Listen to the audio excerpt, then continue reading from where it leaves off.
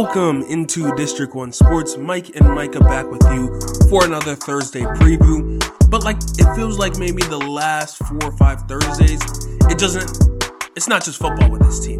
There's always something else going on, and today is no exception.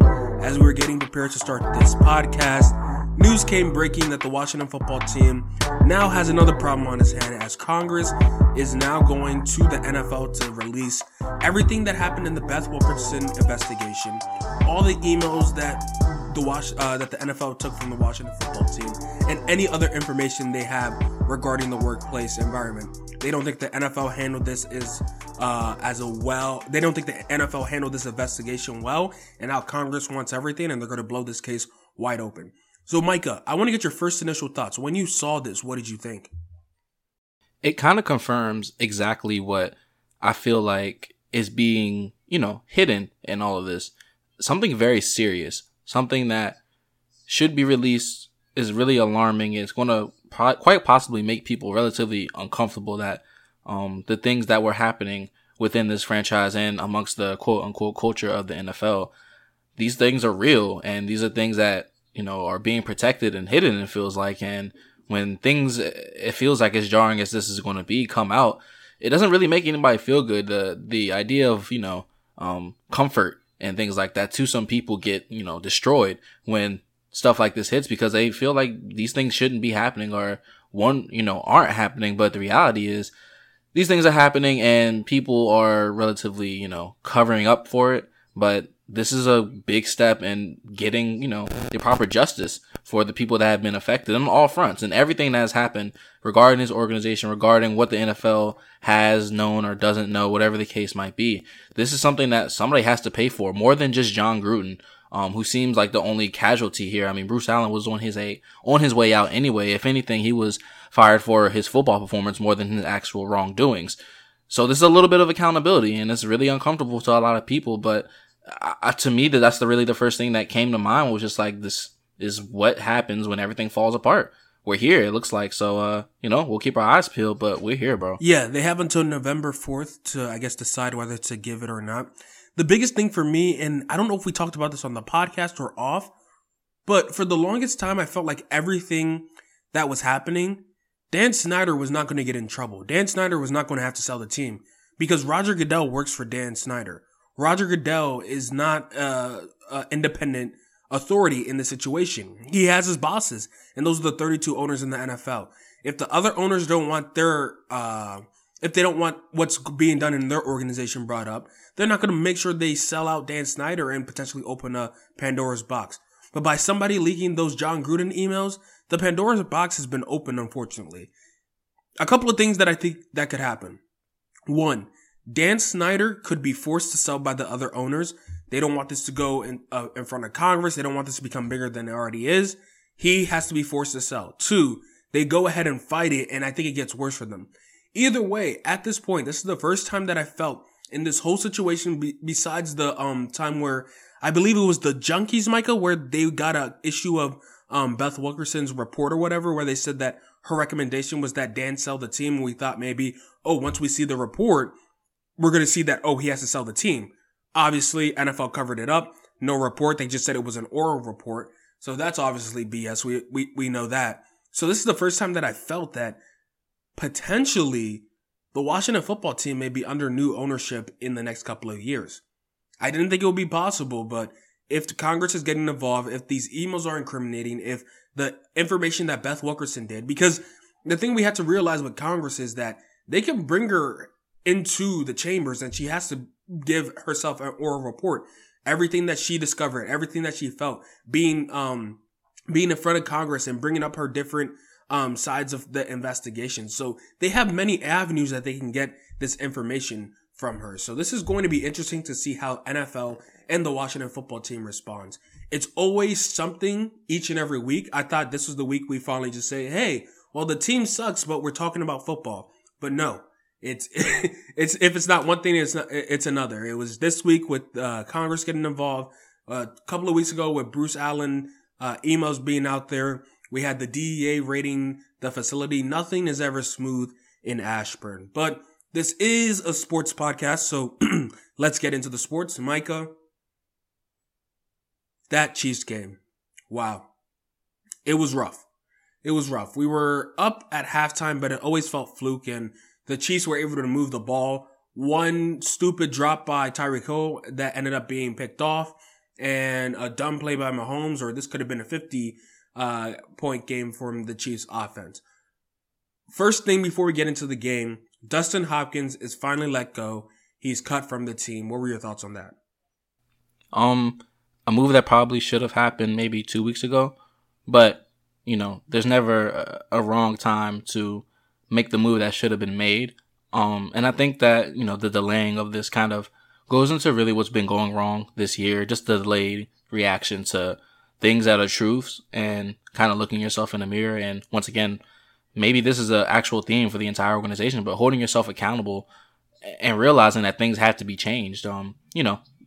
This should have happened. This should have been happened. If we had it our way, he wouldn't even been brought back. We would have got a kicker, whether drafted one or in the offseason. But here we are with a new kicker. We'll see how it goes. It's always a chance you take with guys off the street when they're kicking, but kicking is kicking. You can be hot, you can be a great kicker, and then just start missing everything. So we'll see what happens with this next kicker. But Dustin Hopkins, he's a kicker, man, that wasn't making kicks. Once you go for it on your 40-yard line, you don't even let him attempt a 52-yarder. This thing here is wrapped up. So it's not even surprising. Like, I can't even, give a grand thing about it. It's just, this should have happened, and it's happening now, but it should have happened. What gives me pause in this situation is that this should happen in the offseason. There were opportunities for you to draft a kicker in the draft if you found one that you liked. You drafted a long snapper. You thought long snapper needed to be upgraded, whatever that means. But you wait until the middle of the season to make a kicking change. Now, don't get me wrong. I don't think the move was incorrect. Like you said, when you don't go for it on fourth down, when you have a situation in which your kicker is missing a 42-yarder against the Kansas City Chiefs to put you up 6, you have to move on. But I went to the University of Pittsburgh, and Chris Blewett was not a great kicker in college. He was good. He has a very strong leg. He has one of the biggest kick in Pitt history, beating the number 2 team, Clemson, with a 40-plus yarder, and made it easy. But he was under 70% accuracy in college. I don't know if he got better over the past couple of years, but still, this is something that if you really wanted to change, you would do it in the offseason and make sure that you were set at this position. But somehow, some way, Ron decided middle of the season. And I understand the move. I just don't know if the replacement that you brought in will be enough to essentially replace what Dustin Hopkins was doing. Because as bad as Hopkins is, he was still around 80%. If we go from 80% to 70%, we're scoring in the single digits at this point. We're not putting up 15, 18 points, those weird ass scores. We're going to be in the single digits. So this is something that kind of confuses me, but after you don't trust your kicker 2 weeks before and then he misses a 42-yarder the next week after, you expect this type of move to be done, right, Mikah? Yeah, absolutely. And I was going to say, just to piggyback on that, really, Hopkins, he's at the league average, and it's not that he's not a skilled kicker. We've seen him make kicks in the past that have been relatively big, but his issues really, timing-wise, it seems like every miss was at the very worst time, the time that you couldn't miss it. And it was always a situation where the offense puts itself in a position to play winning football by getting just points on the board that probably shouldn't have been happening. And the result of that is losing football. And if your kicker is the result of you playing losing football, it doesn't have to be the reason you lost, but if he's contributing to the factor and you feel like there's a move that can be made, sure. And you mentioned it. Chris Blewett, we're literally taking a chance on a guy who's been working at Home Depot and just training guys out in Virginia. You can be whatever kicker you want to be. Once I mentioned, kicking is just a spectrum, man. You can be cold one day and be a Super Bowl winning kicker the next day. It just be like that. But you're really taking a big chance in the middle of the season when your kicker you had a league average stats. It's just the timing was terrible. So it is interesting. It's very interesting. If Blewett turns out to make every single kick and you can trust him from 50 plus, then we'll be forgetting about this and we'll be like, this is the right move. But if it goes the other way, it'll just be, kind of same thing that's been going on. So we'll see, but it is interesting. Very. It is. I'm interested to see how Blewett kicks. Tough place to go and kick in Lambeau as your first game. If this was going to happen, I would think maybe after the bye week. But hey, once Ron makes the decision, why linger around and why wait for it? Let's go ahead and go full force. So I'll be excited to see how Blewett is in his first game. But let's get to the offense and the defense. So the Chiefs game. The defense was bad. Yes, they had 3 turnovers, but one, like I said, was a fluke off Tyreek Hill's hand. The other was Mahomes losing control. The one that Holcomb forced, that was a great play by Holcomb. Besides that, the defense had a pretty bad day. What are you expecting from a defense now against, after Patrick Mahomes, Aaron Rodgers? Much of the same, if not worse. And you mentioned it earlier when you were recapping the game that a lot of the mistakes made by the Chiefs were just bonehead kind of, you get lost in the moment of football sometimes and weird things happen. So Tyreek Hill, dumb drop. Patrick Mahomes forgetting that how to throw a football down the field or to throw it out, out of harm's way on a down. That was the difference between possibly the Chiefs having 40 plus and them being, quote unquote measured where they were, because they still put up big points, against Washington. I think that honestly, the way the Packers are playing and the way Aaron Rodgers is and the fact that they're going to be relatively, if not pretty much healthy, you're going to see a worse Chiefs game. And a worse Chiefs game looks like the Packers doing exactly what the Chiefs did when they were hot, but sustaining it over time. I really don't see a way that the Packers at this point can be stopped by a team that has showed consistent bad effort, or inconsistent effort, I should even say, on defense. I just don't see how this is possible. We're gonna break it down more, bro, but like I don't see if there's something that they can really take advantage of fully. I mean, I'll speak on it, but I just don't see a way that this could happen, really. You brought up a great point there where you kind of get lost in the moment of football and dumb things happen. You're not fully concentrating on the ball coming to you. That's how you get the interception from Hill. Mahomes always trying to make something happen. That's how you get the interception from him. Aaron Rodgers doesn't really make those type of plays. He's throwing it out of bounds, or he's going to scamper for a couple of yards to keep the play going. He is surgical. He's not going to beat you with one big play. He's going to consistently just 8 yards, 6 yards, 10 yards, 3 yards, 15 yards. It's going to just be surgical drive after surgical drive. We haven't stopped anybody at this point. So why exactly would I think that this defense will be able to change anything? We heard the news today that Landon Collins now is a down linebacker. He's not going to play in coverage. He did unfortunately get put in coverage last week's game where he was a linebacker, but he was lined up against a tight end, got beat. So we'll see how that experiment goes. D-line, yes, they're getting pressure, but it's inconsistent. It's not a force of nature each and every time. The secondary, it's been bad. It's going to stay bad. William Jackson was on the side field today. Kendall Fuller hasn't had a great year. St. Juste has been all right. Hopefully we see something different in that center rotation with McCain and Curl. Maybe bring up a Reeves, maybe the Shazer Everett. I'm not a fan of Bobby McCain at this point. So it'll be interesting to see how this plays out. Going to the offensive side, Mikah. Curtis Samuel not looking like he's going to play. Taylor Heineke has been struggling. Terry McLaurin hasn't been getting enough targets, and when he does get the targets, they're inaccurate. The O-line is banged up even though they're playing well. Antonio Gibson is banged up even though he's set to go. Cam Sims is hurt. De'Ami Brown is still a rookie. I mean, Adam Humphries you have out there. What do you even expect from this Washington football team offense? It's either banged up or super young. Well, man, really, I mean, what to expect at this point is just them being, trying to expand on what they could do as an offense. I think that's the biggest thing that they have to do. It's just, the things that they can do well, which is really, honestly, Heineke playing off schedule, being able to make on-the-run throws or be outside the pocket and kind of thrive there. His ability to be kind of a dual-threat guy, that's really what works on the offensive side. And you hope that this offense and the receivers, if they're healthy enough, can kind of play that kind of random off-schedule ball as well, because that's really what works. Every time there's been, either consistent pressure or you've allowed Heineke or you want Heineke to kind of be this game manager, it either is too underwhelming or he's making too many mistakes because of the pressure and the exotic defenses. And while the Packers don't necessarily play the most exciting defenses, don't play the most exotic defense, I do think that they present a lot of troubles to Washington.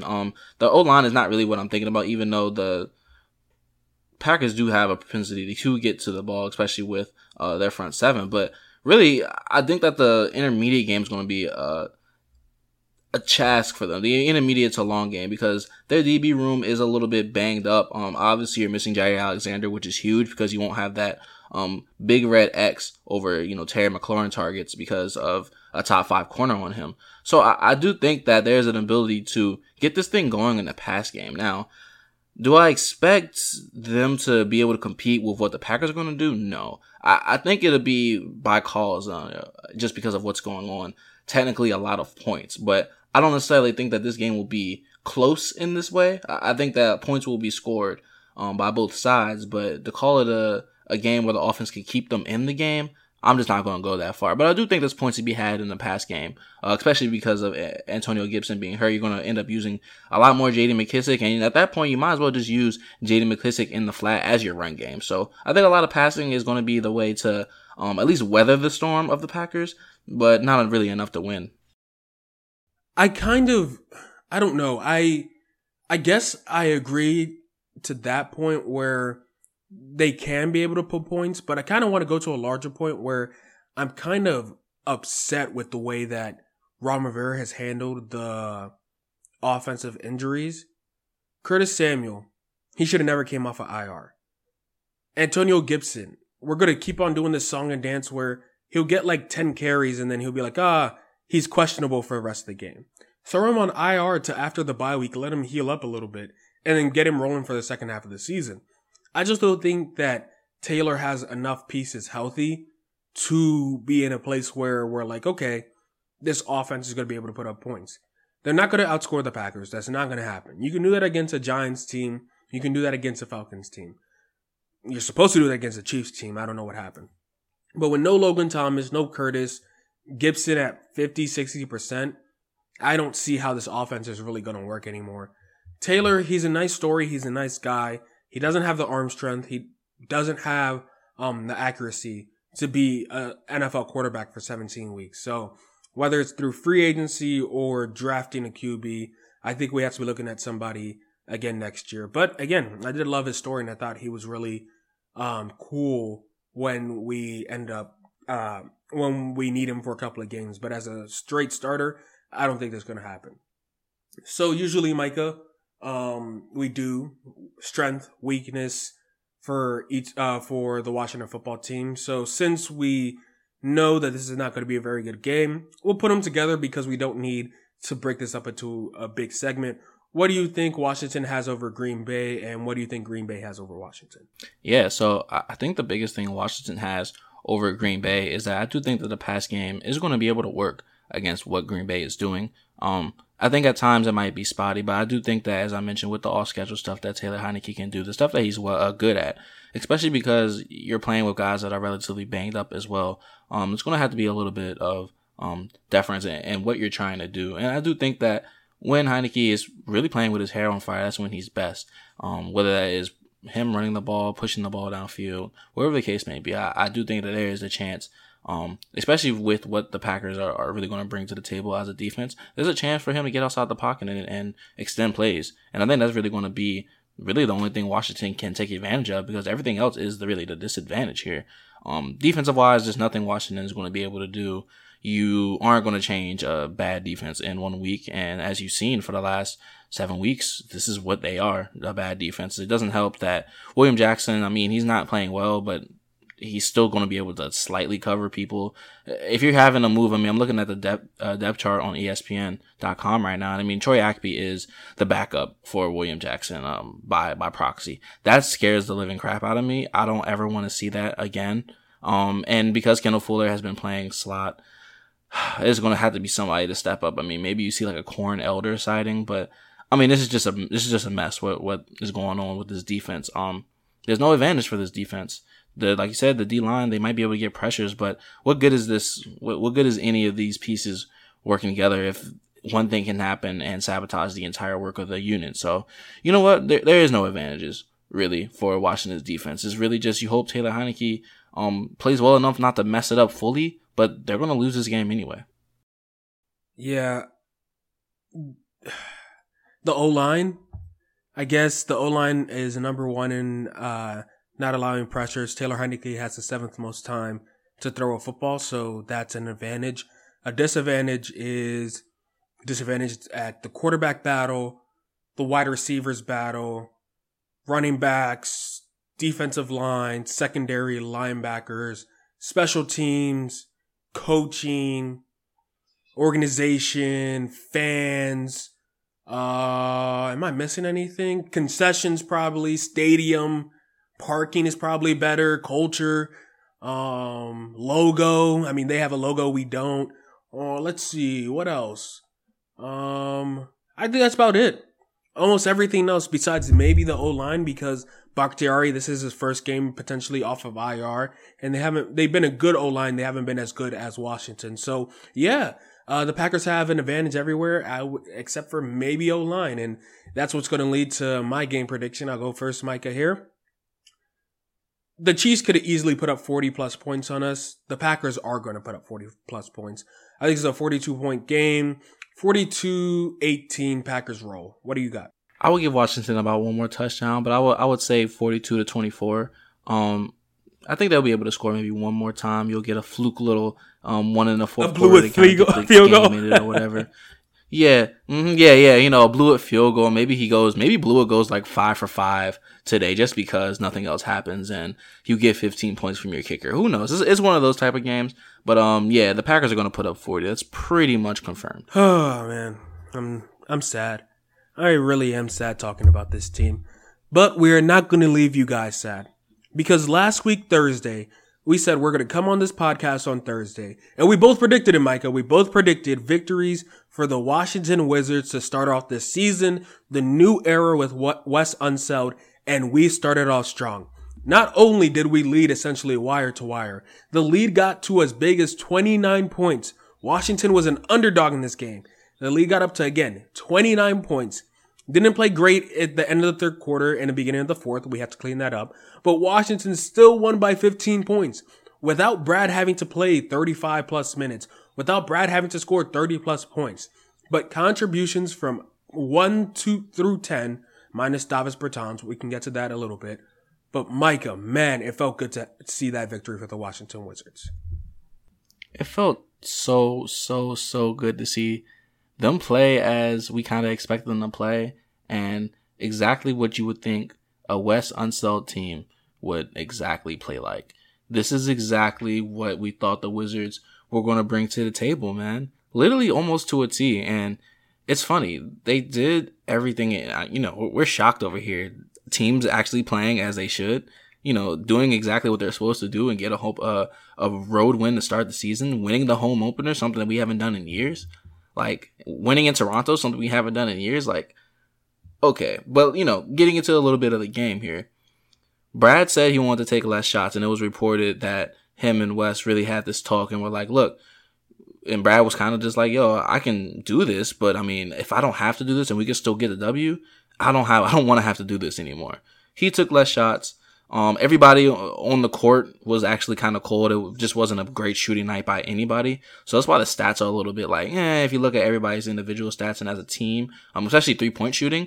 But I mean, one of the great things that I saw was even with 3-point shooting being at 18%, the team still shot 44%, 80% from free throw, was able to get multiple people in double figures. Kyle Kuzma had a double-double. Trez damn near had a double-double. This is lovely. This is exactly what you want to see. A high effort team. Still have some things to clean up, as you mentioned, that they shouldn't have given up that lead in the fourth. But you know what? They still won by 15 points. I'm not going to complain about a 15-point win. And you really saw what this team could bring to the table. Solid basketball all around. This is one of the better, well-rounded teams I've seen the Wizards put out in a really long time. And anybody can get it going on that night. You see Montrezl Harrell being able to take advantage of the Raptors' low post situation, and he's able to, be high energy Trez, the guy we saw with the Clippers. You see Brad being able to come in and pace his scoring. When the 3-point shot is getting hot, it's going to get hot. Makes all his free throws. Being able to get the shots that he still needs to get, and it not be so strenuous to his game. And I mean, Kyle Kuzma, he's going to be a person that's going to be interesting on the offensive side, but at least, if you're going to be interesting on the offensive side, at least give high effort and the ability to put a stat in every single column, too. I mean, there's a stat literally in everything except offensive rebounds. And you hate to see the 5 turnovers from Kyle Kuzma. That's just him being kind of sloppy, and that's something that he's picked up in maybe the last couple of years, outside of that first year with the Lakers. But him being 11 points, 15 rebounds, 3 assists, steal and a block, that's high energy. I'm okay with that. You're not the reason, contributing to a win or a loss here. But no. Mikah, let's not make any. I think you're letting the win. Kuzma. Yeah, that win is still. It was good, but you can't have Kyle Kuzma shooting that 4 for 13, 2 for 9 from 3. I don't want Kyle Kuzma ever the rest of the season taking 9 threes. I don't care how hot he is. No, he's not a 3-point shooter to be taking 9 threes. Yeah. He's not. And that's why I said it was interesting. If he's going to be interesting, that's why I mean by interesting. If he's going to be interesting on offense and do this, I'm not particularly a fan of it, but at least do your due diligence on the rest of the court and make sure you try to even out the odds. But yeah, no, he is not the guy to be leading your team in threes. No. He should never be getting all the shots. At that point, I mean, look, if Bertans is not going to be making the shots that he's not going to make, I mean, put Kispert in, at least you're going to be able to knock some down. That's really what, I guess I'm looking forward to next is really just the lineup changes and really getting things solid. And it's only game 1. This is going to be a fluid thing for the first 10 to 15, maybe even 20 games. But when it gets going and it works out, I think this is a good sign of what you're going to see from the Wizards. And I'm really happy about what I saw on the court. The last thing you said is the most important. This is going to be fluid and it's going to take a couple of games. It's not going to be all like this. I wouldn't be surprised if we end up losing by 15 plus to the Pacers, just because the Pacers have continuity that we don't have. A couple of things that stood out to me from the box score and watching the game. Watching the game, you saw that when Aaron Holiday and Bertans were on the court together, it was not a winning lineup. Against a terrible Toronto Raptors team, it was still very disappointing to see how those two play together. I have faith at Holiday that he can get it going. I have zero faith in Bertans. Bertans needs to be benched, in my opinion. Like I said earlier, Kyle Kuzma, I never want to see him shoot 9 threes. KCP, he shot 5 threes, 1 for 5. That's okay. I would even take him up to 6-7. I think once he gets hot, he can start going. Montrezl Harrell and Daniel Gafford are going to be amazing. 22 minutes for Gafford, 26 minutes for Harrell. Gafford, 8 points, 5 rebounds, 4 blocks. You can't ask for more from Gafford. Montrezl Harrell, 22 points, 9 rebounds. That's amazing. That's energy off the bench. I do kind of worry, where does Thomas Bryant fit into this equation? Maybe he's playing the 4. Maybe you can have a situation, since Thomas Bryant is a shooter, you run a Gafford, Bryant, Rui, Beal, Dinwiddie type of lineup, which could be fun and have a little bit a different aspect to it. Obviously, you kind of struggle defensively with Bryant being out of position, but who knows what you see with that. So a lot of things that I liked. The defensive intensity was there.